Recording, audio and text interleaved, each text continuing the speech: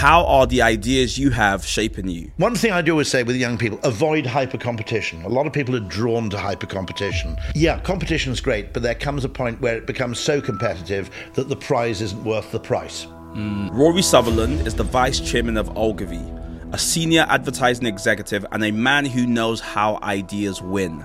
Politics, and PP may be partly to blame for this, is that the Overton window in national politics is really small. Okay. Yeah. So let's take the Liz Truss idea, which is basically not, by the way, He's a columnist, an innovator, and a trailblazer in the world of marketing and advertising.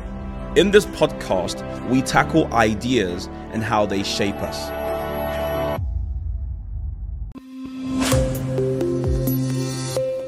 I want more than just a piece. Wanna be heard from the west to the east. I worked in my craft and I prayed for my time on the scene. The man have never left my team. 19, learned the right creed. Nah, I'm not a right breed, but I might be. In my crease, now kids hit up my G. I'll still never sell out my theme. Well, you know about heritage, you go inherited. Don't chill with the snakes, but the flow still venomous. Perspective is everything. So much lemonade, I don't know what a lemon is. Right, Rory, thank you so much for joining us today. Pleasure, I'm delighted. Very convenient for my home as well. Bit of southeast London never goes wrong. I always love coming Yeah, here. we normally get lots of stick from North Londoners who are like, you're all the way in South, but people who aren't too far away, it's good. Southeast London's actually much more interesting. It's completely misunderstood by the rest of London because it's not on the tube. Yeah. And Londoners, if you're not on the tube, they can't get their head around it at all. Yeah. But actually, I used to learn when I first moved to Sevenoaks, driving home from central London. When I was president of the IPA, I'd have things that ended really, really late. Yeah. So I'd just not drink and drive home. And I suddenly realised it's unbelievably fascinating because the contrasts, within half a mile of each other, it's a complete roller coaster ride all the way through. And I just find it endlessly fascinating. Yeah, I think people who make that tube joke, small-minded, I would say, because London is beautiful, it's big. Bromley is London, Croydon is London. We don't need the tube. Anyway, you've got a perfectly good rail network where you travel with dignity above the ground as God intended, right? Okay? So, no, we don't need it. So let's start somewhere where I think is going to be interesting to people, because I've watched a lot of your stuff, and the video that we just played now, again, explains a bit about you. But I always, in a lot of videos I've watched, I haven't seen you introduce yourself in your own words. So how do you think about the work you do and who you are? Like, how would you describe things? The way I've experienced, I suppose, the last 10 or 15 years, and it kind of started a little bit with a joke I told at TED Global in Edinburgh in 2009 about the Eurostar. And, the fact that actually, yes, you can spend $6 billion and make the train journey faster, but for a fraction of that money, you could make the train journey more enjoyable so people don't care how long the journey takes. Okay. I've just found myself, I suppose, over the next sort of 14 years, just becoming progressively less lonely as I realised that the thing I was banging on about, feeling a bit like a voice in the wilderness, is actually shared by a whole bunch of people in a whole bunch of related fields, not necessarily marketing or advertising. But for example, in AI, there's this thing called the alignment problem. There's a book actually called The Alignment Problem by a guy called Brian Christian. And it's a really important concept because the point is that AI can only work on data which tends to be, not invariably, but tends to be numerical, okay? And therefore, it will optimize for something which is numerically expressible. But that may not be what humans care about. So we had this wonderful discussion with somebody yesterday about, coffee shops and how you optimize the queuing system for coffee shops. And he came up with a fantastic phrase, actually speed isn't really, it's not really a scientific measure, it's a feeling as far as humans are concerned. So if something feels fast, you're not bothered. I'll give you an example of that. You're not that bothered if you're taking the train in from southeast London to one of the many stations served. You're not that bothered if the train keeps moving, but you get really paranoid if the train grinds to a halt. Yeah. And similarly, if the driver explains what the delay is, you're pretty chill. If you're left basically in the dark, you get stressed. And actually, a lot of the time, what happens is we're optimizing the world around something that's just convenient to measure. That might be speed or time, for example. Okay? And taxis would always look at the question of people don't like waiting for taxis. How can we get minicabs or how can we get cabs to turn up faster? And what Uber did is they effectively created that little Uber map. I always talk about this as an example of genius. Yeah. And the insight there was that what really bothered people wasn't the duration of the wait, it was the degree of uncertainty. It was not knowing where your cab was, not knowing if the firm had lied to you about, there's one on the way, or don't worry, he'll be with you any minute. Okay, when you could actually look at the map and go, oh, look, he's over there, he's stuck at those traffic lights, I'll make myself a cup of tea. Okay. No, I'm not saying it's acceptable for cabs to take 4 hours to turn up. I'm not saying there's no correlation between the speed with which a taxi turns up and your satisfaction as a taxi passenger. What I'm saying is that you're not really optimizing for the right thing if you optimize for speed, because what's really bothering people, what's disquieting, is the degree of uncertainty. And that Uber map is a kind of piece of realignment. Now, the interesting thing is it's really, really easy to assemble loads and loads of data sets about how quickly taxis turn up. And by the way, you could get a kind of predictive algorithm going which sends taxis preemptively to areas where you anticipate high demand to minimize waiting time. It's expensive to do, and also the drivers may not like doing it. Yeah. And thirdly, you need to be of a certain scale before it'll even pay off at all. Whereas the interesting thing with a map is it costs absolutely nothing. It's a bit of GPS and a bit of mapping software. Now, the interesting thing is that we do have loads and loads of data on how long a taxi takes to turn up at a destination. Yeah. Okay. We don't really have data for human uncertainty or the pain of kind of not knowing, because we don't have numerical measures for the things that people really care about. And so my concern, which has always been my concern, is people optimizing for the wrong thing. It's an awful lot of time and effort being spent to achieve something which actually people don't care about that much. Yeah. I mean, Concorde was in a way pretty dumb because, to be honest, okay, the westbound journey wasn't totally crazy. Yeah. Okay. But the eastbound journey is a total mess. It's much better, if you're going from New York to London, the best way to do it is to fly overnight. Okay, the journey takes 8 hours, but you're asleep for 6 of them. Whereas Concorde, because it couldn't land at Heathrow at 3 o'clock in the morning, couldn't really take off from New York, except, if I've got this right, I think there was a departing flight from New York at 9 in the morning. Yeah. And one at 12. That, first of all, means that the Concordes were basically sitting on the tarmac unused overnight, which airlines really hate. But also, you had to stay an extra hotel night in New York, then get up really early, then fly home. Now, the great thing about an overnight flight, if you're basically travelling eastbound, is you have a whole day in New York, you go out after the meeting, you have a few jars, you head off to JFK. Or Newark is actually better, in my opinion. But anyway. JFK, for New York, I think JFK is really poor. Yeah. I mean, you'd expect build a really fucking train to the airport. You're the richest city in the world. By it's some really measure, odd. Okay? Can't we just have a little train to the airport? And you get stuck on that Van Wyck Expressway. Oh gosh! If you're interested in having a kind of an unscheduled tour of the victim places of Son of Sam, that's more or less where JFK is. It also produced the Ramones, that area of Long Island. It is quite interesting. I mean, it's quite an interesting thing, but. It is a kind of rubbish airport. Newark is, I would argue, Newark's quite a lot better. I've never been to Newark, but I would imagine anything would be better. Actually, than it's crazy that they don't have a kind of London City airport for New York, isn't it? I mean, yes, indeed. Because Toronto has one. Toronto has that little one on an island. Which and London City is brilliant. Because London City when that started, I was just like, this is exactly what we needed. Not Ori. I remember what I'm experiencing now is what I think when I sent one of the podcasts you did to someone I know. The first thing they said was like, how does he know all that stuff? Like, how does he know? Because you come out with all these different things. And the reason why I asked you how you think about your work is because what I'm trying to almost find out is, I mean, okay, yes, I was puzzling over this today, and I sort of, weirdly, as recently as today, my brother's an astrophysicist, okay? Mathematician. He was on the British Maths Olympiad team. I'm actually surprisingly similar to him, although not nearly as good mathematically, in the sense that I'm a bit of a nerd. Okay? And I'm a nerd who, through weird accident of events, ended up in the creative department of an advertising agency where, of course, the decisive factor under consideration is human persuasion and perception. Yeah. Okay? So To be honest, I think there's a parallel universe in which I ended up doing the scheduling for Southeastern trains, Right. or something very, very nerdy like that. But I ended up applying that same kind of slightly perhaps on the spectrum. Anna's convinced. Anna's just off camera, but Anna's convinced I'm completely on the spectrum, I think. But Aren't we all on the spectrum? We're all on the spectrum. Well, I mean, and it was fascinating because I was talking to a guy who runs a kind of AI consultancy, one of very few AI consultancies in the UK. And the three of us were there queuing for a buffet meal, okay? And the queue was kind of stretching out of the building, okay?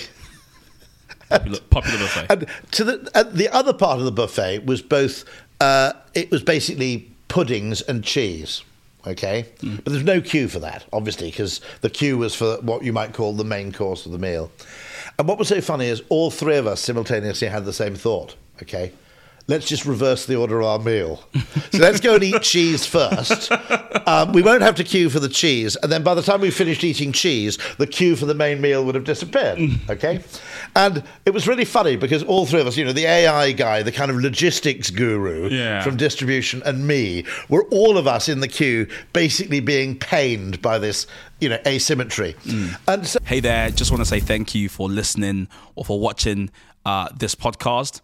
We have a great desire to grow this podcast, and one of the ways we're going to do that is if you listening follow, or if you are watching, you subscribe to the podcast. The faster it grows, the more guests we can get, but also the better the podcast gets. So please just do me a favor, hit the subscribe button or the follow button. Back to the episode. So I think that's how it came about. I always say to people, by the way, a serious bit of career advice to young folk: try and be good at two things that sort of overlap, or at least are not totally unrelated. I'm not sure that watercolor painting and kickboxing. I'm not sure you're necessarily going to find a kind of harmonic link between. Although you never know. Yeah, there's a TikTok account for that. I mean, it's almost worth remembering that Niels Bohr, the genius physicist, also earned a silver medal playing football for Denmark, I think. Really? Might have been his brother, but they were actually he was a serious physicist and a serious footballer. Would you believe it? But I always find two things, because I hate to say, statistically, okay, you're not going to be the best tennis player in the world. It's just not going to happen. And that's because loads of other people are going to be trying to do the same thing. Yeah. And just by total luck, okay, unless you have every single one of your stars aligned, someone's going to end up better at tennis than you. Yeah. Or, by the way, you simply can't be bothered. Right, which is not unreasonable, because the price of getting to the top in tennis now is completely ridiculous. Yeah. You've kind of got to sacrifice insane portions of your life. You can't go out and get pissed. You can't smoke. There's a wonderful story about this, where when you get... One thing I do always say with young people, avoid hyper-competition. A lot of people are drawn to hyper-competition, particularly guys, I think, because they just love this kind of, really tough competitive environment. Yeah, competition's great, but there comes a point where it becomes so competitive that the prize isn't worth the price. And so the story I always tell about this is John McEnroe, who your older listeners may remember. Most people know John. Absolutely, they probably know him as a tennis commentator, but he was a very, very brilliant, exciting, irascible, but totally original tennis player in his day. And he got involved in the senior tour of tennis. And when he was on the senior tour, all the young tennis players came up to him. They kept asking him, to his complete amusement, so, when you were kind of winning, Masters and Grand Slams, what did you do to keep fit? And John McEnroe said, I played tennis. He said, yeah. Obviously you played tennis. But what did you do to keep fit? Did you do some circuit training? Did you do weights? No, I've just played tennis, And you had a level maybe 20, 30, 40 years ago. I mean, the 1960 Brazil squad, or whatever it was, 1970 Brazil squad, and they came off the pitch at half-time and half of them lit cigarettes, right?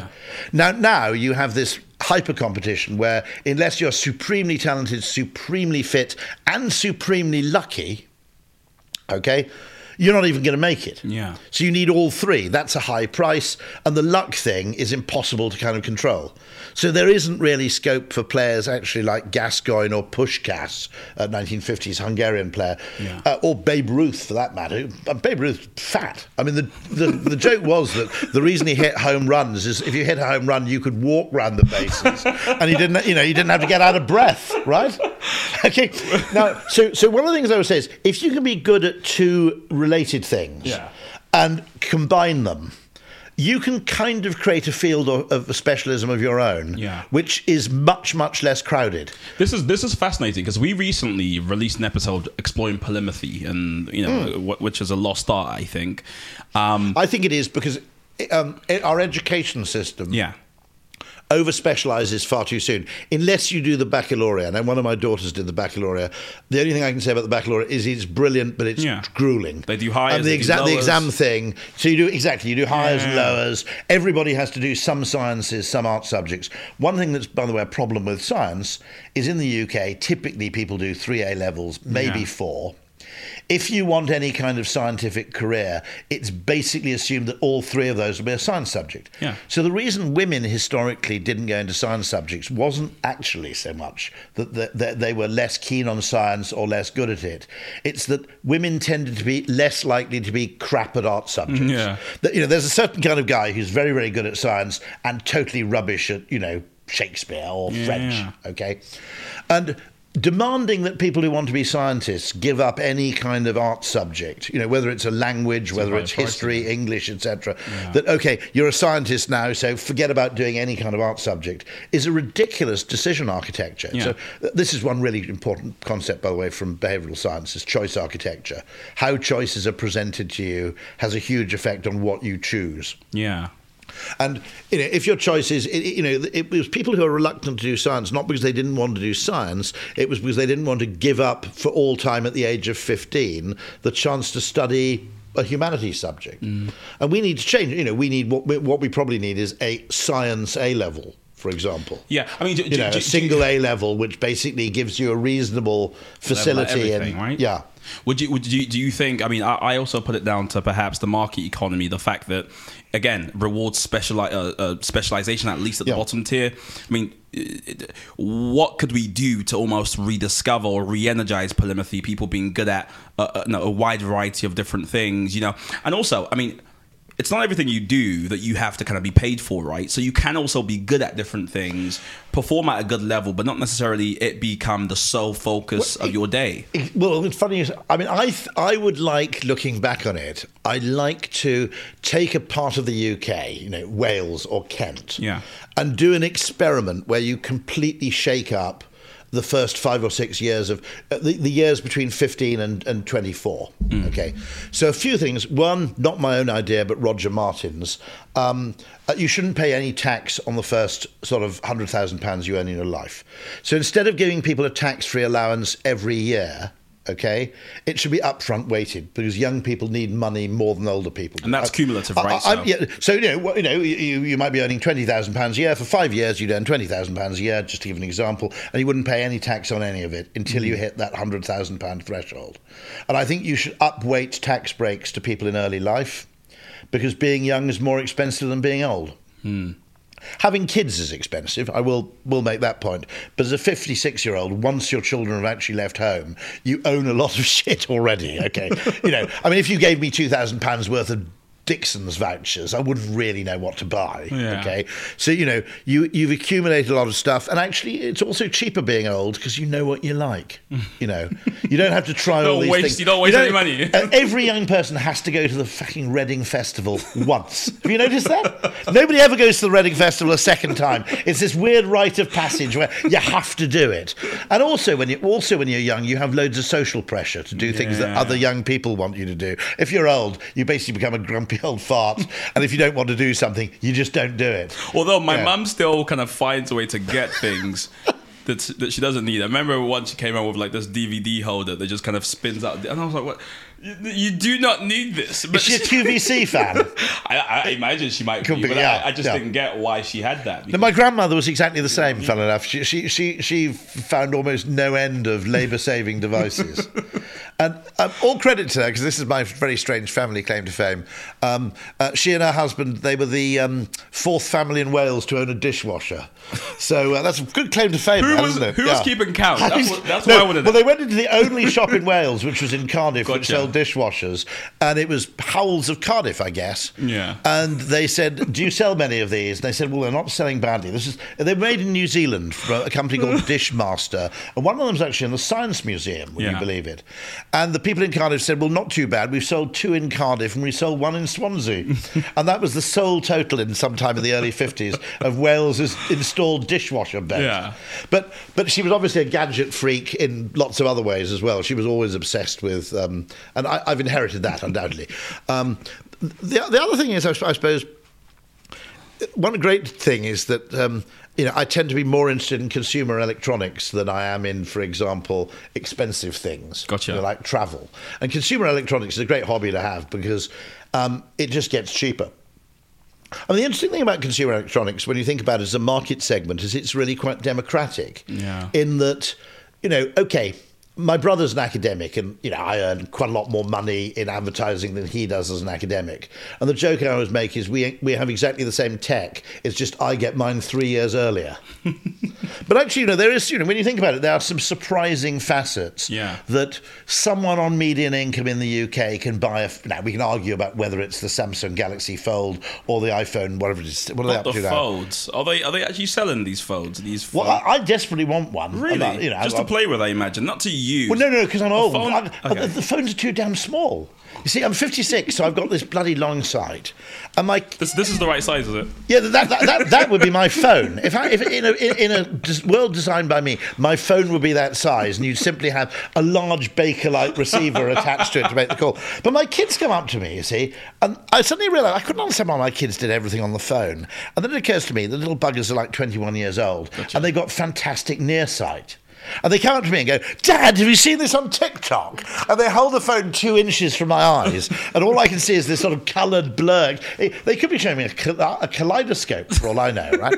So that large iPad, okay, plug a nice Bakelite receiver into that. That's my perfect phone.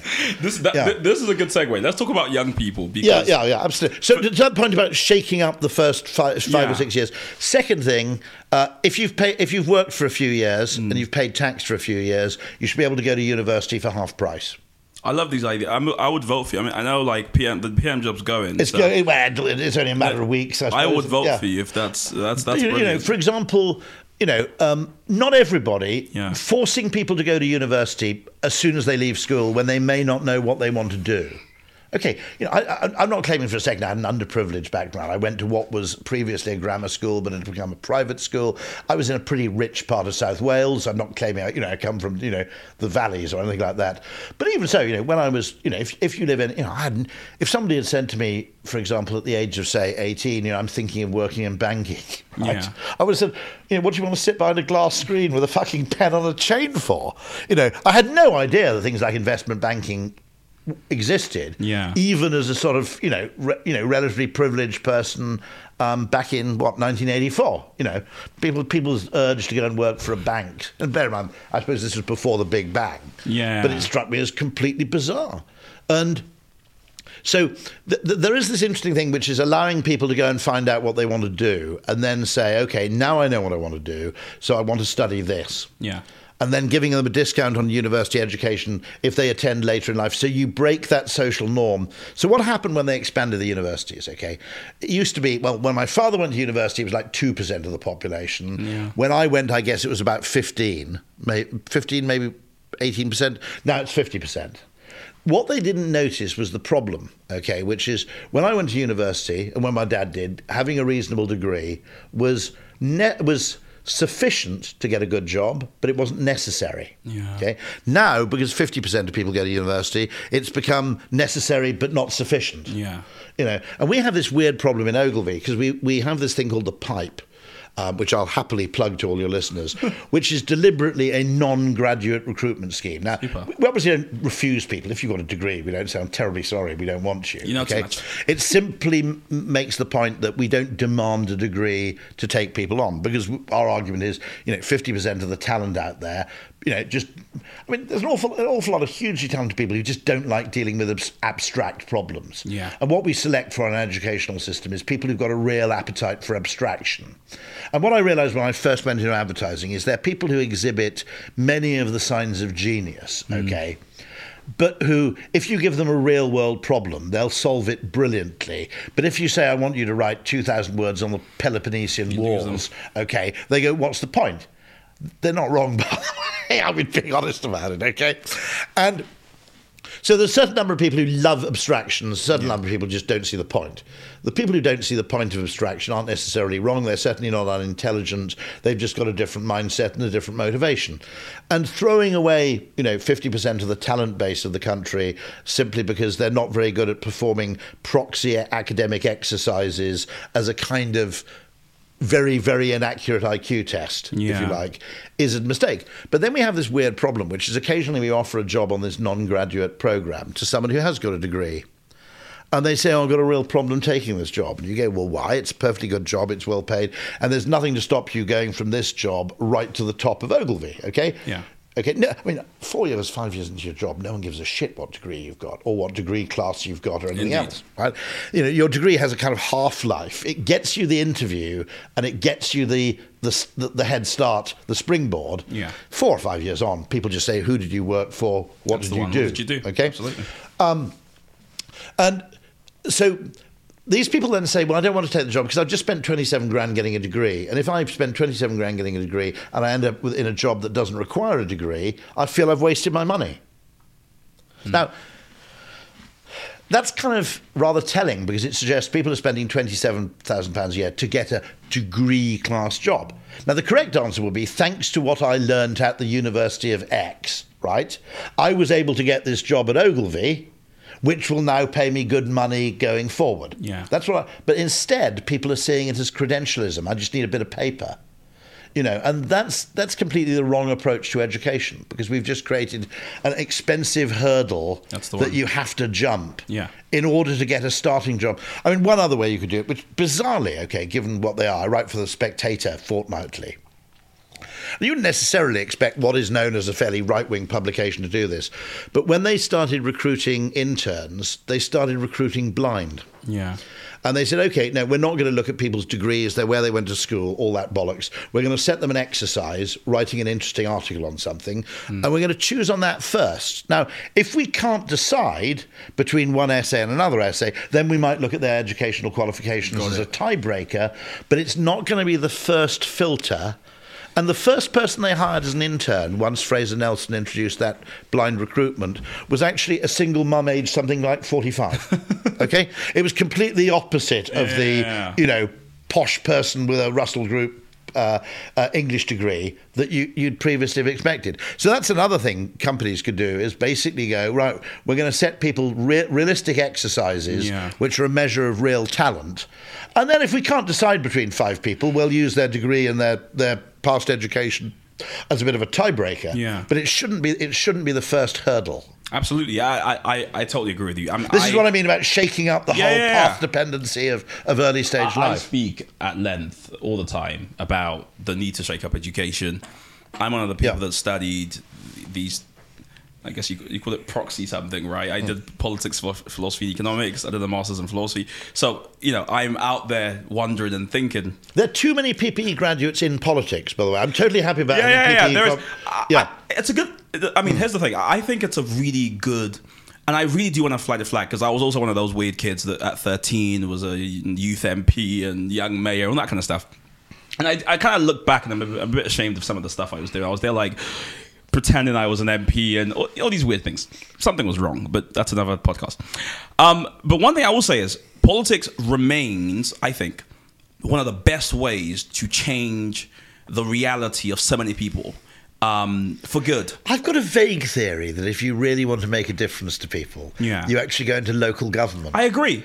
I've often wondered about that, which is that if central government gave local government more autonomy to experiment, okay, what would happen is you'd actually learn so much. You'd have a Kent council which, for example, hated mini roundabouts, and you'd have another council which hated traffic lights. You know what I mean? And you'd actually learn through just diversity of experimentation. And you could do. I mean, this is why I'm actually in favour of localism to a degree. Yeah. So many of the problems are actually specific to a place. I agree, but don't you think at a certain stage, because if you think about it this way, we've got a pot of resources, central government turns the tap, if you like, a bit, and a bit, kind of goes to local government, and they use that. And the argument is to turn the tap. But from history, once you turn that tap, you have to keep turning that tap. Yeah. Because essentially, the local government says, we want more. I think devolution, case in point, I think it's actually one of the worst legacies that Tony Blair left, actually. It was really, wasn't it? Yeah. And so in my head, I do wonder if whilst I also believe in local government, I was a member of the Greenwich Young People's Council for 2 years, I still think that at some level, being part of central government, turning, if you like, the levers of power towards, kind of ordinary. I still think politics is worthwhile, even though it's been sullied by lots of bad politicians. I still think it's a worthwhile thing to do. The thing that puts me off politics, and PP may be partly to blame for this, is that the Overton window in national politics is really small. Okay. Yeah. So let's take the Liz Truss idea, which is basically it's not entirely insane. It was treated as if it was lunatic, okay? But there is some evidence that there is a kind of Laffer curve, and that actually by reducing the taxation rate, you increase the amount of tax taken. There is some evidence that happens. But if you want economic growth, the idea that the way you create economic growth is by reducing the tax rate by 1% is a very ill-targeted way of growing the economy. Yeah. All I would have liked is a wider discussion. For example, okay, I've got a vague hunch that what you should actually do is you should tax people at a higher rate and then have an annual rebate which depends on economic circumstances, okay? And there are two reasons for that, one of which is that if you want to win electoral support, tax cuts are actually quite bad because 3 years on, nobody notices them anymore. They just get used to the new normal. That's why companies have a bonus, okay? You get a salary and there's an annual bonus. And so this would enable you to say, if you have something like COVID, you wouldn't expect a bonus. Yeah. If you have, fairly good economic figures, then the tax rebate will be larger. So, and actually, funny enough, Americans sort of do this informally. They choose to. They slightly overpay tax so that when they submit their tax return. Now, secondly, giving people a lump sum encourages spending, I suspect, and in a different way to simply reducing people's monthly or weekly rate of taxation. It enables poorer people to get their hands on a chunk of money simultaneously, if you do it right, which is very different to just giving them a kind of Chinese water torture drip feed of benefits. I can see lots and lots of ways in which the other one is that you could also, with a rebate, you could encourage people who don't need it. You could put social pressure on people who don't need it to donate it to the NHS. Yeah. Okay? Now, I'm never going to write a cheque to the NHS, but if... now my kids have left home. I wouldn't have done this when I had kids at home or but now my kids have left home. If the government said to me, if you don't really need this fuel payment, you can, before you receive your fuel payment, we just encourage people who don't need it to donate it to the National Health Do you think Service. other people would do the same thing? Well, it all depends. Okay. It does force left-wing people. If you had some badge where you could go to a website and check who donated, it does force left-wing people to put their money where their mouth is. Hey there, just want to say thank you for listening or for watching this podcast. We have a great desire to grow this podcast, and one of the ways we're going to do that is if you listening follow, or if you are watching, you subscribe to the podcast. The faster it grows, the more guests we can get, but also the better the podcast gets. So please, just do me a favor, hit the subscribe button or the follow button. Back to the episode. Oh gosh! Because I know a hell of a lot of people. Socialists are shaking. In that, but there's another distinction, which is persuasion. Yeah. Okay, is in many ways better than legislation and better than economic incentives, and the reason is that. The great thing with persuading people to do something is that if they've got a good reason not to do it, they don't have to do it. They escape from social opprobrium. Now, I'll give you an example of this, okay? No one would expect someone with 3 kids who's a bit skint to give their tax rebate to donate it, okay? people with no kids who earned a lot of money and were living mortgage-free in a house, their friends could reasonably pressurise them to give something. And so it takes account of persuasion and what you might call social pressure, takes account of individual circumstances in a way that economic measures and legal measures tend not to do. They tend to be broad brush and fairly crude. I'll give you my favourite example of this. It's a bit weird, but bear with me. I've always thought it'd be a really good thing, okay, just for the environment, if people put their washing machines and dishwashers and tumble dryers on late at night rather than in the middle of the day. Because on a good day with a lot of wind, the UK at sort of 10 o'clock at night is kind of powered by renewables. So the amount of actual additional carbon you're pumping into the air, if you put your tumble dryer on at 10:30, it's a mixture of probably French surplus nuclear power combined with a bit of wind power or whatever, okay? Now, it's just a better thing. Your dishwasher's kind of nuclear powered at 10 o'clock at night, okay? Now, the way government approaches things is it tries legislation first, it tries economic incentives second, and then only when those two fail does it try asking people nicely.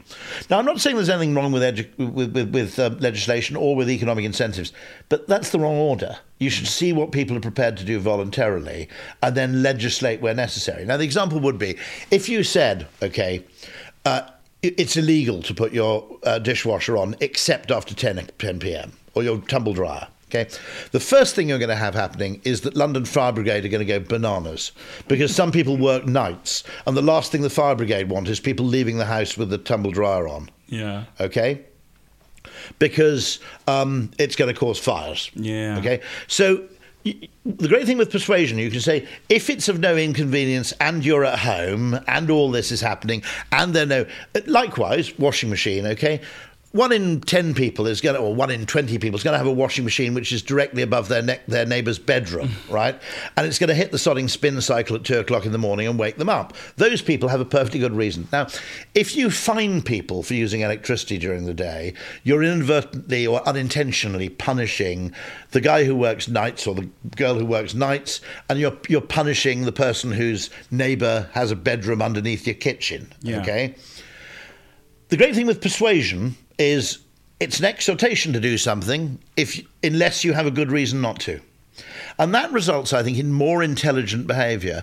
There's a great book, actually, which I really recommend. It might have been part of your PP course, called Seeing Like a State, by a guy called James C. Scott, who's like a kind of anarchist anthropologist. But he makes this really interesting point that the very nature of being a large, centralised, controlling entity forces you to see the world in a very weird way, because in order to make the world comprehensible, there's too much detail out there for you to actually understand. So to make the world comprehensible, you start dealing in words of generalisations and averages, okay?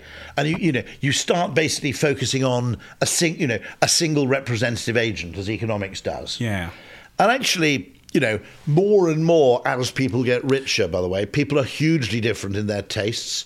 They're hugely different in, their circumstances. This is my point, that it seems weird to me, okay, that the tax code doesn't treat young people favourably because it's simply more expensive being young because you don't own anything yet, okay? It also strikes me as really weird that the tax code doesn't differentiate between someone who earns, well, let's take that 45% tax rate, okay? Yeah. What might have seemed a bit weird to you at the last election is the Labour Party, I think, had a policy of, was it 50% tax above £80,000 a year? High rate tax, yeah. Now, the weird thing was, weirdly, that went down electorally like a cup of cold sick, didn't it? It didn't win them the support you'd expect. Well, they had other issues, but yeah. Well, no, they did have other issues, yeah, no. But part of it was, you see, that there's a huge difference between someone who earns, £150,000 a year every year and has done for 10 years. There are a hell of a lot of people who are going to earn £80,000 a year for the last 3 years of their working life. Most people in London are probably in London because they aspire to earn £80,000 a year one day. Yeah. Okay? And so, although only a minority of people currently at any one snapshot moment earn £80,000 a year, the number of people who are hoping to do so at one point in their life is quite high. A hell of a lot of people may have 1 year of their life where they just earn much more money than they do in other years. Imagine you've worked your way up through teaching, and eventually for the last 2 years of your working life you become a headmaster, okay? Now, the tax system doesn't distinguish between people who earn, £150,000 year on year and people who earn £150,000 once. Yeah. If it made that distinction, you could tax people very differently, Absolutely. I think. And yet, now, the only reason it doesn't is probably there used to be something in the United States where previous year's income could be kind of rolled over or something. Yeah. In other words, not every year was a watertight compartment. I think they got rid of it. But it shouldn't be, it shouldn't be difficult because technology makes much more sophisticated forms of taxation relatively possible. Okay?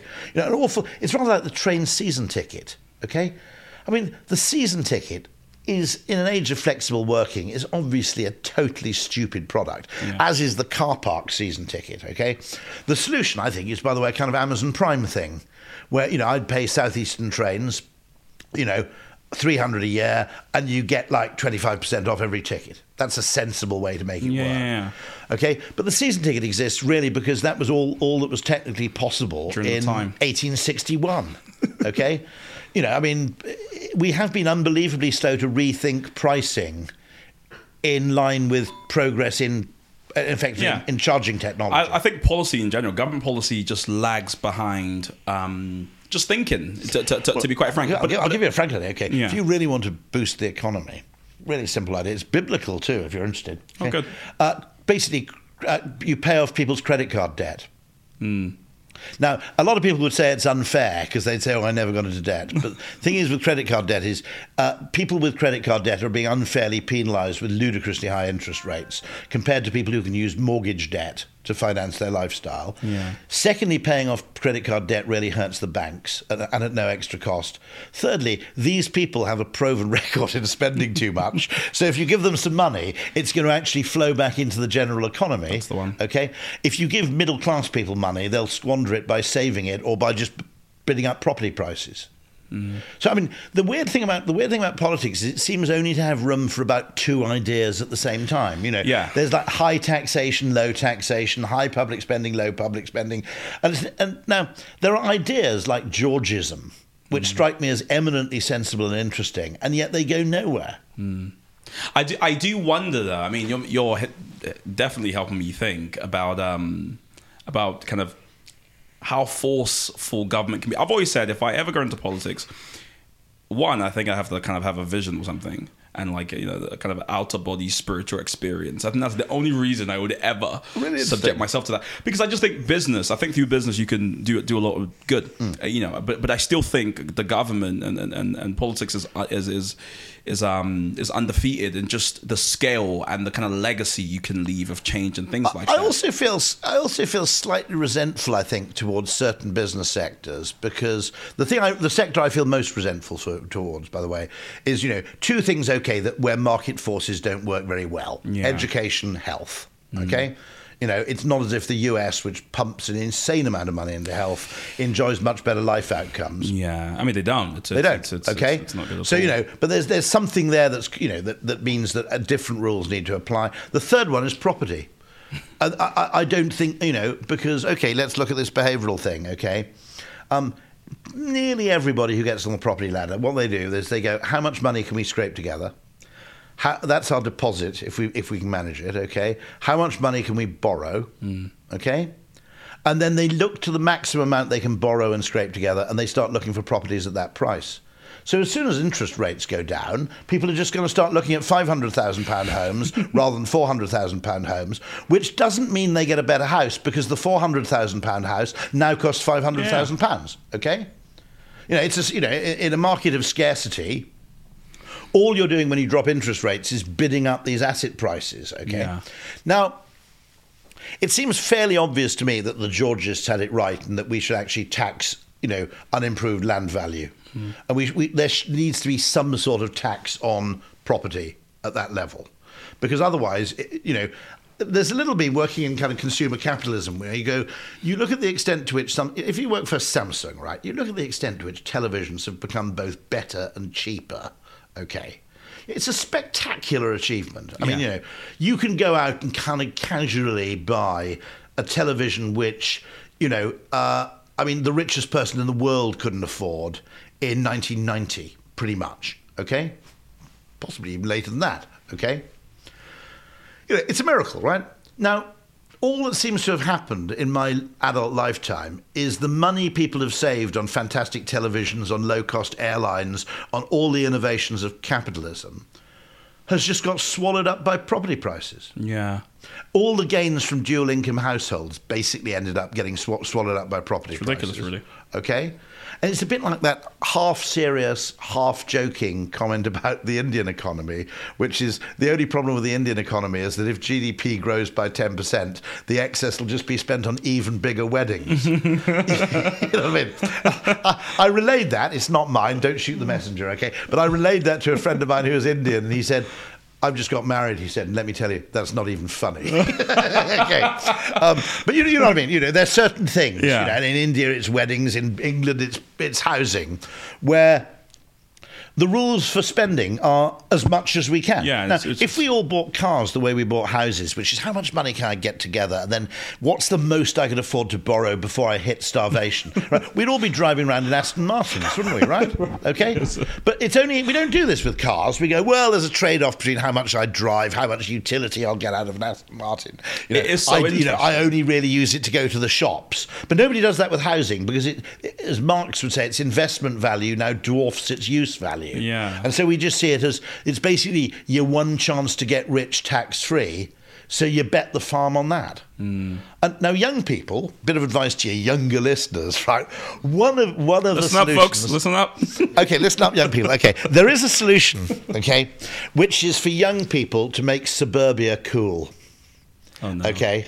Because at the moment, it's really fashionable to live in Shoreditch. I'm never quite sure. When I go to Shoreditch, I'm 56, half of me goes, this is really, really cool. God, look at the artisan coffee places. And half of me is going, it's a bit of a shithole. Why can't they clear up that graffiti? You know. But if you could make Bromley cool, okay, you could actually, you could solve... Because I always say to my younger staff, okay, well, actually, now you've only got to commute in 2 days a week, right? You could actually get a pretty nice flat in Sevenoaks, okay? 2-bedroom flat in Sevenoaks, the last time I looked, you could get one for the high 200,000s, okay? Yeah. Now, in London, you had to pay twice as much as that for Dennis Nielsen's old flat, for God's sake, right? And that had a bloody serial killer living in it. Now, right? So it did. There's a lovely estate agent's note, by the way, when it came up for sale. It said, prospective buyers are advised to research the history of the property, which I thought, okay, right, I thought was a nice way of wording it, okay? Anyway, but you could, actually, one of my questions I'm asking at the moment is this assumption among all economists, all futurologists, that the future is urbanization, the future is agglomeration, the future is high-density housing, high-rise housing. Has kind of Zoom and the pandemic kind of proved that as an unsafe assumption? Absolutely. Because, okay, it used to be, well, the trouble is you move out to Brighton, you spend half your bloody disposable income on a season ticket. Well, if you've only got to travel in 2 days a week, and one of those 2 trips you can do on an off-peak train... Not quite the same problem. Yeah. Okay? Now you're getting 5 days by the seaside in exchange for 2 days of commute, when you used to be getting 2 days by the seaside in exchange for 5 days of commute. It makes total sense. It's just fascinating how quickly the world is changing, right? And politics, as you said, is just clearly struggling to keep Goldman up. Sachs wants everybody back in the office, but then if you look at banking, about 40% of investment is in commercial real estate. Yeah. So... Surprise, surprise, they're quite keen for the office. I do wonder how people will react to that. I mean, I saw the announcement by Apple as well, saying they wanted their staff to come in 4 days a week, I believe, and obviously they kind of set the to work tone. in that enormous donut. Yeah. You have to say, by the way, that an enormous donut on 2 stories is about the least practical form of office design you could have, wouldn't it? Because you want to go and see somebody in a different department. It's like a 2-mile walk. Yeah, it's good for your health. No, I suppose, you can walk, you can cut across. Close your Apple rings as well. Yeah, true. So. Oh, that's true. You can close a few rings. Yeah. A point on society, because I do wonder if a lot of the policies you're talking about would work in a more kind of communitarian. By the way, I think it's great. Okay, economically, 2 questions no one's Yeah. asking. They're asking, are employees more efficient if they work remotely? Yeah. My question as an advertising guy is, if employees become, let's say, 10% less efficient, Yeah. but they have significantly more disposable income because they're spending less money on housing and transportation, the economy could still benefit overall. Okay? It's Henry Ford sort of created the 2-day weekend because he realized that with a 2-day weekend, it was worth people buying a car. So one question I ask our clients is not just, do you want your employees to work remotely? Wouldn't it be better if your customers could? Because they're going to have more money. I mean, during the pandemic, there were people who saved a stack of money, really, because everything you spent money on was a discretionary purchase. Yeah. Whereas if you look at my younger staff, 50% of after-tax income goes in transportation and housing. But, you've paid your tax, then your buy-to-let landlord takes a great bite out of it, then Transport for London takes a bite out of it, and you're left, having a takeaway curry on Friday to celebrate your week of work. It's... And so the other thing is whether people moonlighting and having side hustles, it's bad for the employer, potentially, might be great for the economy as a whole. Okay, if 1 in 20 or 1 in 50 of those people who's currently kind of working another job on the side starts a worthwhile business, we're probably better off. So, it's that old complexity theory thing. You've got to optimize for the system, not for the parts. And currently we're looking just to optimize for individual worker productivity under 2 circumstances. And we're not looking at the effect of, for example, people having more disposable income. Okay, you're from Manchester, aren't you? Okay. Well, Southeast London, but I did a stint in Manchester. Oh, you did a stint in Manchester. Yeah. Got better cars up north. Do you notice that? It's because their houses aren't so bloody expensive. Nice houses as well. Actually. Yeah, no, it's not. I mean, actually, you start with, it's also not like when I was 20. Okay, I'll be honest with you. I went to Manchester when I was about 23. I thought it was shit. That wasn't the last time, was it? No. I've been loads of times since. Okay, good. I now go. I'm envious, right? I go to Newcastle. I'm slightly envious. I go to Bristol. I'm slightly envious. And you do get a reverse thing, which is that when you have lower property prices, you get more creativity. Yeah. Because people can afford to experiment. And, really, really high rent costs. So one of the weirdest things, I go to East Kent quite a lot, and you get these people from sort of Michelin-starred London restaurants, and they take over kind of a derelict pub in Kent. And you go, well, why are they doing this? And then you realise, well, actually, you can actually make some money that way. Something special. And also, you can, if you're a chef, you can experiment. If you open in Mayfair, there's only about one kind of restaurant you can open, isn't there? Which is an expensive, posh restaurant. Yeah. That's basically what you're doing. On the other hand, you see, if you go and open in Margate, right, you can try something completely different. And you can afford to take those risks because your overheads aren't so high. East Berlin, the whole of Berlin was transformed into a kind of creative centre once the wall came down because there was huge access to cheap property. Yeah. If you wanted to start, some weird, not difficult. Germans don't need much encouragement to start a really weird bar, do they? But, if you wanted to try something like that, I remember sitting in a bar at about 1 o'clock in the morning where there was an enormous welded metal dragon above the bar, which would periodically spew flames over your head. Okay. Now, you don't get that in London because they spend all the money on paying off the Duke of Westminster. Oh. Right? I don't know quite the answer. But this Henry George thing, nobody knows about it. But once you read it, it's where Monopoly, the biggest legacy of Georgism was the game of Monopoly, which was supposed to teach people how bad extractive rent-seeking my landlords was. But instead, a bit like loads of money, people took it the wrong way. It's fascinating because I play Monopoly. And I become the most unscrupulous bastard. Yeah. And I'm like, absolutely. Yeah. Is this what I would be like as a homeowner? Because, I'm always talking about, we need to protect the rights renters. of tenants. We need to, and then I get 4 properties, or I get a set, and it's I'm making it rain, and I'm just everyone hates me, but I'm like I don't care. I have the property, and I'm fine. Hey there, just want to say thank you for listening or for watching this podcast. We have a great desire to grow this podcast, and one of the ways we're going to do that is if you listening follow, or if you are watching, you subscribe to the podcast. The faster it grows, the more guests we can get, but also the better the podcast gets. So please just do me a favor, hit the subscribe button or the follow button. Back to the episode. So it does give me an insight into that world. The point I was going to make before, which I think I really want to get your thoughts on, because I think you can reflect on how things have changed as well. It's actually a point made by Eric Metaxas in the book called Seven Men, where he basically profiles 7 great men, as he calls it. And before, he does a preamble, which I actually find the most fascinating part of the book, where he talks about he paints a picture against 1960s in America, and now, as it were, or recent times. And he speaks about how in 1960s. A lot of people just kind of believed whatever the official version of things were. They believed the government. There was a real communitarian spirit about things.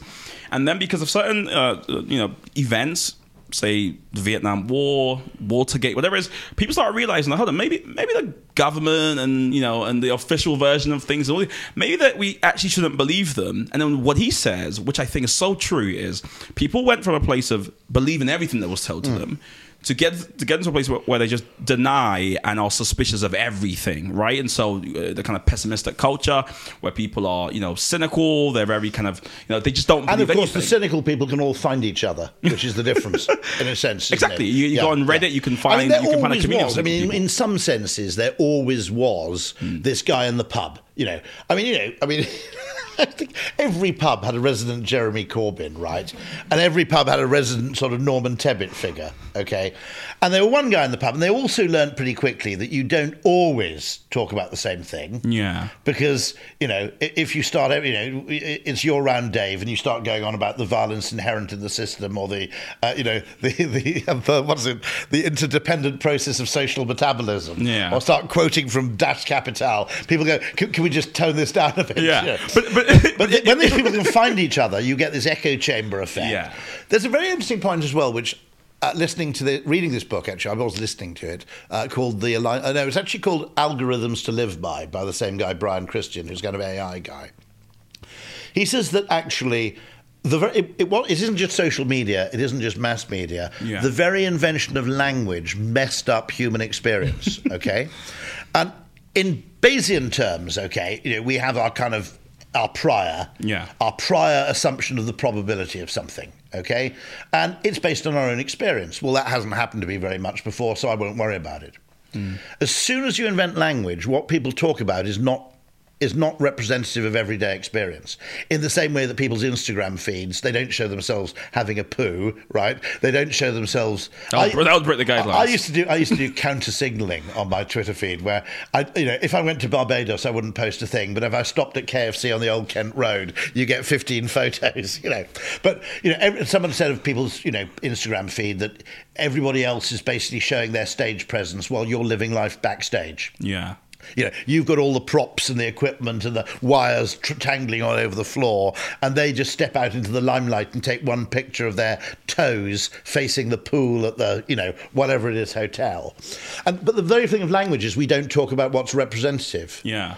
I always said that, a lot of life is a bit like detective fiction, or indeed, true life detective work, which is you write as though the whole thing happened in a linear sequential order, because, a detective fiction where you spent 76 pages talking about house-to-house inquiries that went nowhere, right, would be really boring and frustrating. But that's what reality is really like. Yeah. It's a whole load of dead ends and exploration that goes wrong and things you assume that never happen and so on.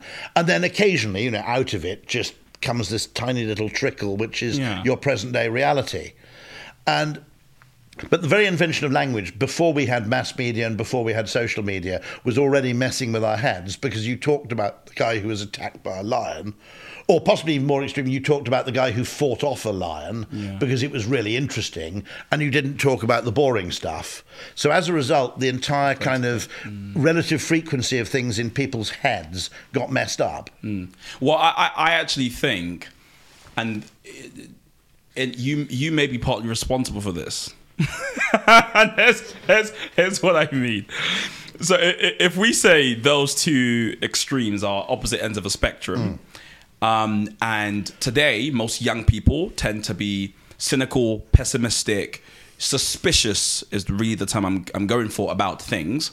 They would say a key part of that is definitely authority failing and government failing, but it's also branding.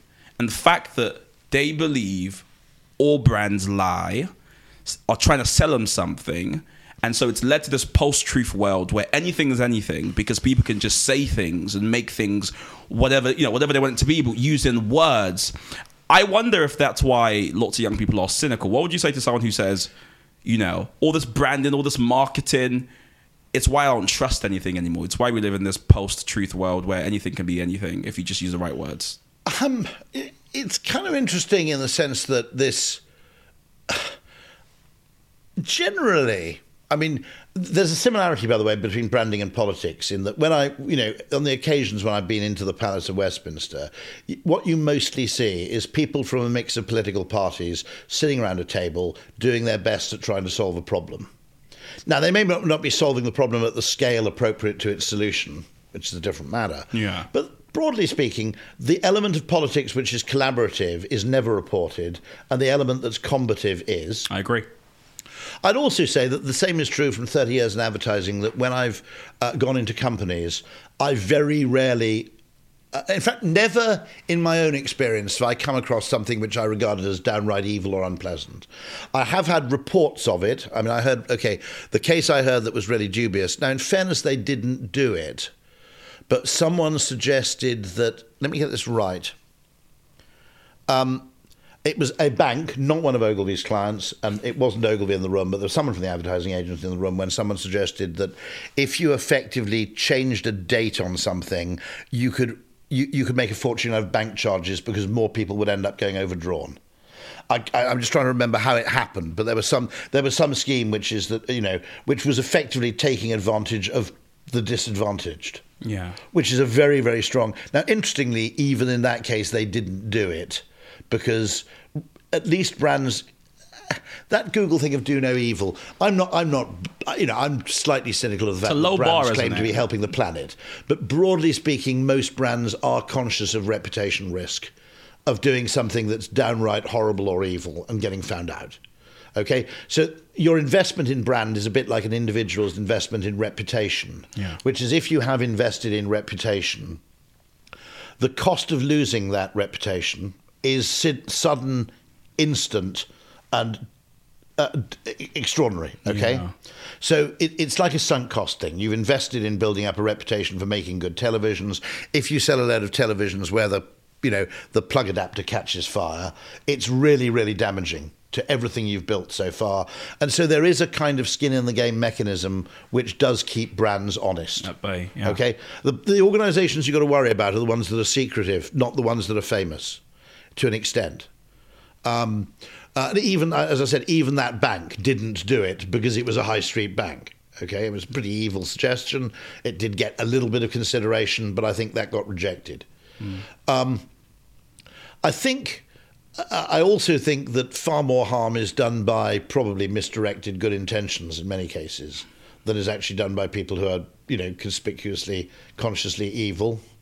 I also tend to believe cover-up theories, but I don't believe in conspiracy theories, simply because actually nice conspiracy theory, but people just aren't that organised. To be absolutely honest, the organisation required to have 15 people all plotting to kill JFK while keeping it secret without it leaking, it's not impossible. I'm just saying that, but cover-up theories, you get instant coordination because everybody has an interest in covering it up. Yeah. Okay, so when someone says, I think this happened and they covered it up, I pay quite a lot of attention. When they say it's all a plan by lizard people who control Davos, I'm a bit more sceptical. By the way, some of them are going to be true, just by the law of averages. Yeah, okay? Absolutely, but most aren't.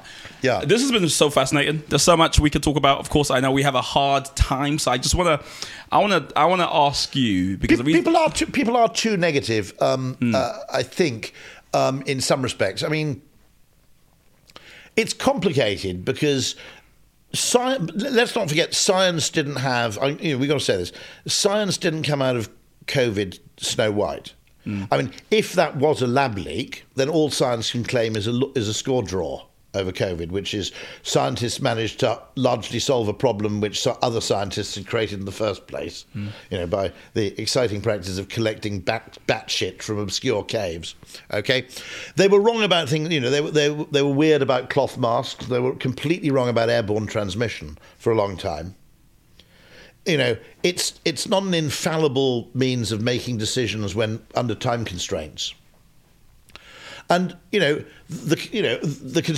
for some time you were treated as a conspiracy theorist if you believed in the lab leak hypothesis. Yeah. When I would still say it's certainly not a ridiculous hypothesis given the circumstances. Okay, that's not a ridiculous thing to suggest. And suggesting there may be to limited numbers of people highly adverse effects of vaccination.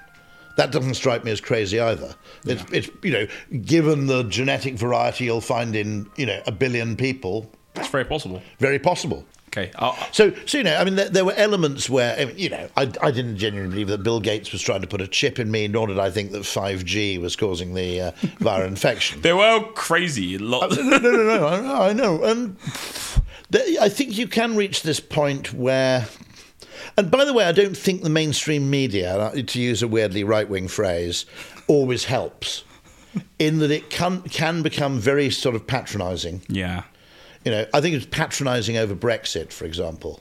Okay, and you get this thing where Brexit voters were kind of represented as this sort of the kind of person who owns a bulldog and paints a Union Jack on it, which was undoubtedly a portion of the Brexit vote. Yeah. Okay, but there were there were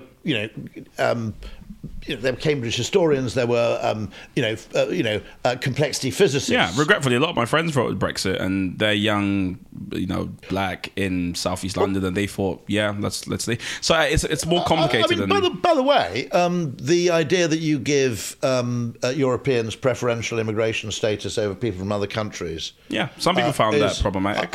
I had a problem with it. Yeah. Because in a way, if you speak English, you're not a European country completely. Okay. Because, if a sparrow farts in Idaho, you're more likely to watch it on TV than, if half of an Italian city collapses. We live our lives, in a kind of weird Anglo-American world, don't we? And also, we also live in a world where... one of my issues is that there's an asymmetry if you speak English, okay? Because there are, 20 million, 30 million young people in Europe who can come and take my job. But if I moved to Poland, I'd be sweeping the streets because I don't speak Polish, right? Simple as that. That's fascinating. Okay, now I'm not saying that's a decisive factor, but nobody mentioned that. The fact that that an English-speaking country has an asymmetry because there are lots of people who speak the language well enough to move there, and it doesn't apply in reverse. Okay, it would take me 6 years of living in Poland before I could do kind of white-collar employment in Poland. Mm. Okay. And the older you get, the harder it is. You could argue that Commonwealth immigration is symmetrical, right? I can in theory at least go and start an advertising agency in Australia or India or whatever. At least I have the linguistic ability to do it, and they can come here. You can at least say, well, that is at least symmetrical. Yeah. So I did find the interesting statistic, which I thought was quite revealing of that, which is at the time of Brexit. I voted Remain, by the way, but I just didn't like the patronising media representation of Leave voters, and almost became a Leaver after the event because I regarded the reaction of Remainers as hysterical and overblown. Yeah. Apart from else, it wasn't that important. Okay. What, Brexit? No, I don't think it was that important. This is going to start a new podcast, but no, maybe we should say compared to invading Ukraine, compared to COVID, compared to what you might call events. Okay, if you did PPE, right? Yeah. You see these things that used to happen in Britain, like the Corn Laws and the Great Reform Bill, which divided people for like 25 years. Nobody's got a fucking clue. Yeah, no, in the great sweep of history, no one can remember what the hell they're all about. I think you're right. I think if you zoom out enough, it's inconsequential in terms of our kind of our country's larger story. Yeah. But if you look at recent events, it's undeniable that the Brexit has caused a major shock in a number of industries. I don't think we have the time to go into it.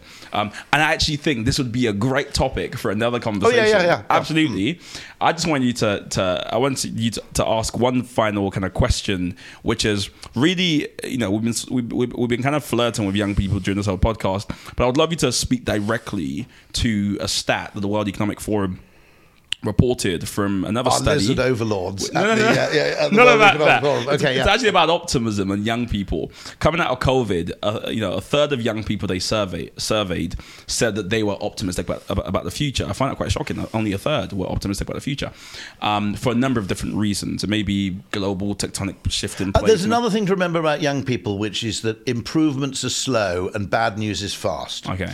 Now, if you're my age, I just one of the things you can say from the perspective. My dad's 93, right, and my dad does take considerable pleasure from things which young people take for granted. My children have never known an adult. They've never been conscious in a world where there was no internet. Okay, when they were young, I took them to some holiday cottage for a weekend where there was no Wi-Fi. And Dad, the internet's broken.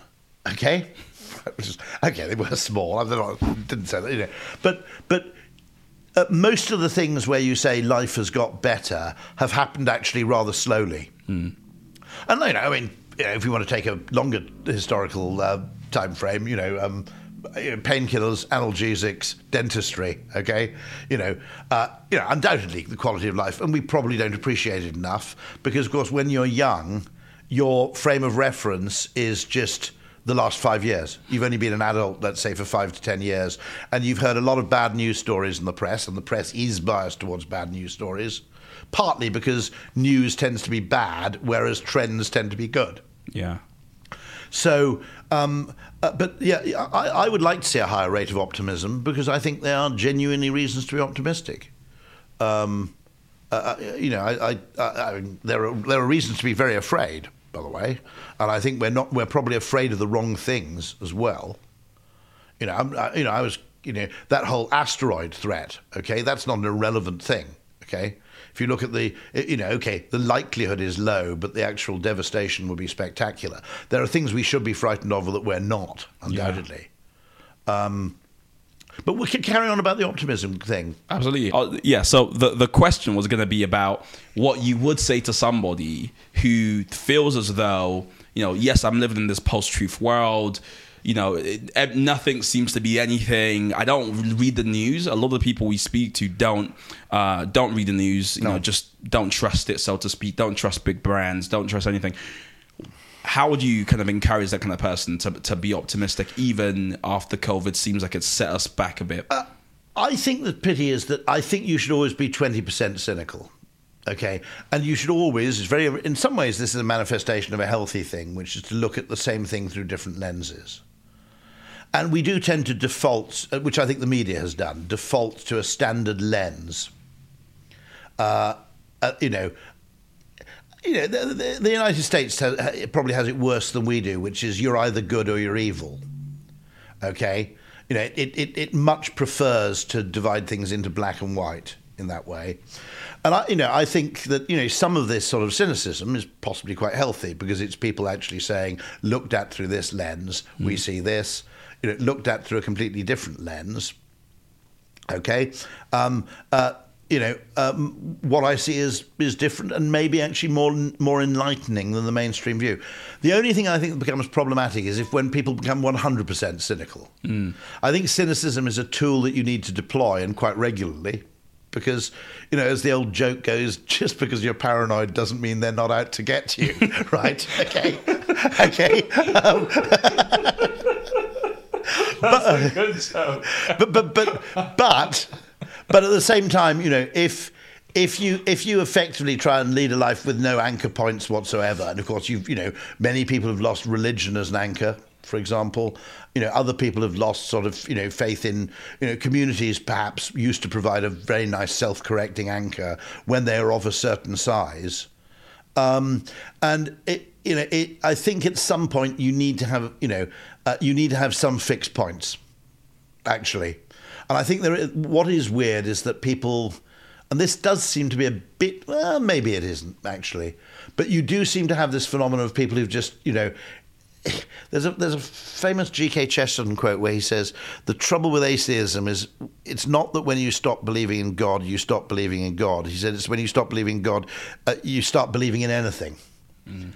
And, at some point you have to, at some point, going with the consensus, even if it's arbitrary, in many cases, I mean, you might argue, if you're purely kind of utilitarian, that religion worked because everybody believed the same untruth, which doesn't necessarily help their accuracy of perception, but does help coordinate a community. Yeah. Okay? If everybody believes the same story, and this is, I suppose, the interesting question on things like, questions like, for example, completely, pissing on statues of Winston Churchill.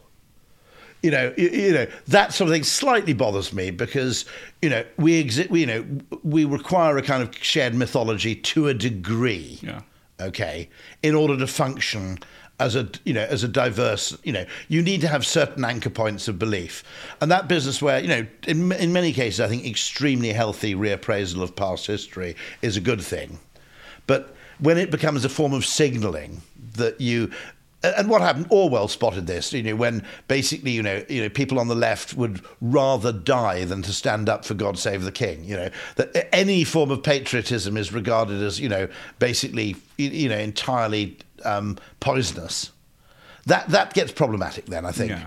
Because what you've done is you've replaced something which may have been deeply flawed and inaccurate. What you've done is just replace it with its opposite. I mean, I don't know. I think this is a great country to live in. Whether you agree or disagree with the government in power, I think it's a pretty fantastic place for all kinds of reasons. And, there's also a middle class thing, which is, of course, it's so much better in France. Look, trust me, it isn't. Right, and this comes from people who go on holiday in France. Well, everything's better in the place you go on holiday because you're on holiday, right? What you haven't had to do is try and get broadband installed in France, or try and get planning permission for a kitchen extension. Or walk through a riot whilst trying to get to work. Trying to get to work. There's all sorts of things. Yeah, no, absolutely, yeah. And British holidaymakers tend not to get beaten up by the police while they're in France. Yeah, that's a good thing. And that's if you think it's bad in Britain, that's a serious thing in France. Yeah. Well, we could carry on. This has been fascinating, Rory. Thanks so much for joining us, and no doubt, we'll have a second part to this conversation. Oh no, I'd love it. Anytime. I want more than just a piece. Wanna be heard from the west to the east. I worked in my craft and I prayed for my time on the scene. The man have never left my team. 19, learned the right creed. Nah, I'm not a right breed, but I might be. In my crease, Nikes, hit up my G. I'll still never sell out my theme. Well, you know about heritage, you go inherited. Don't chill with the snakes, but the flow's still venomous. Perspective is everything. So much lemonade, I don't know what a lemon is.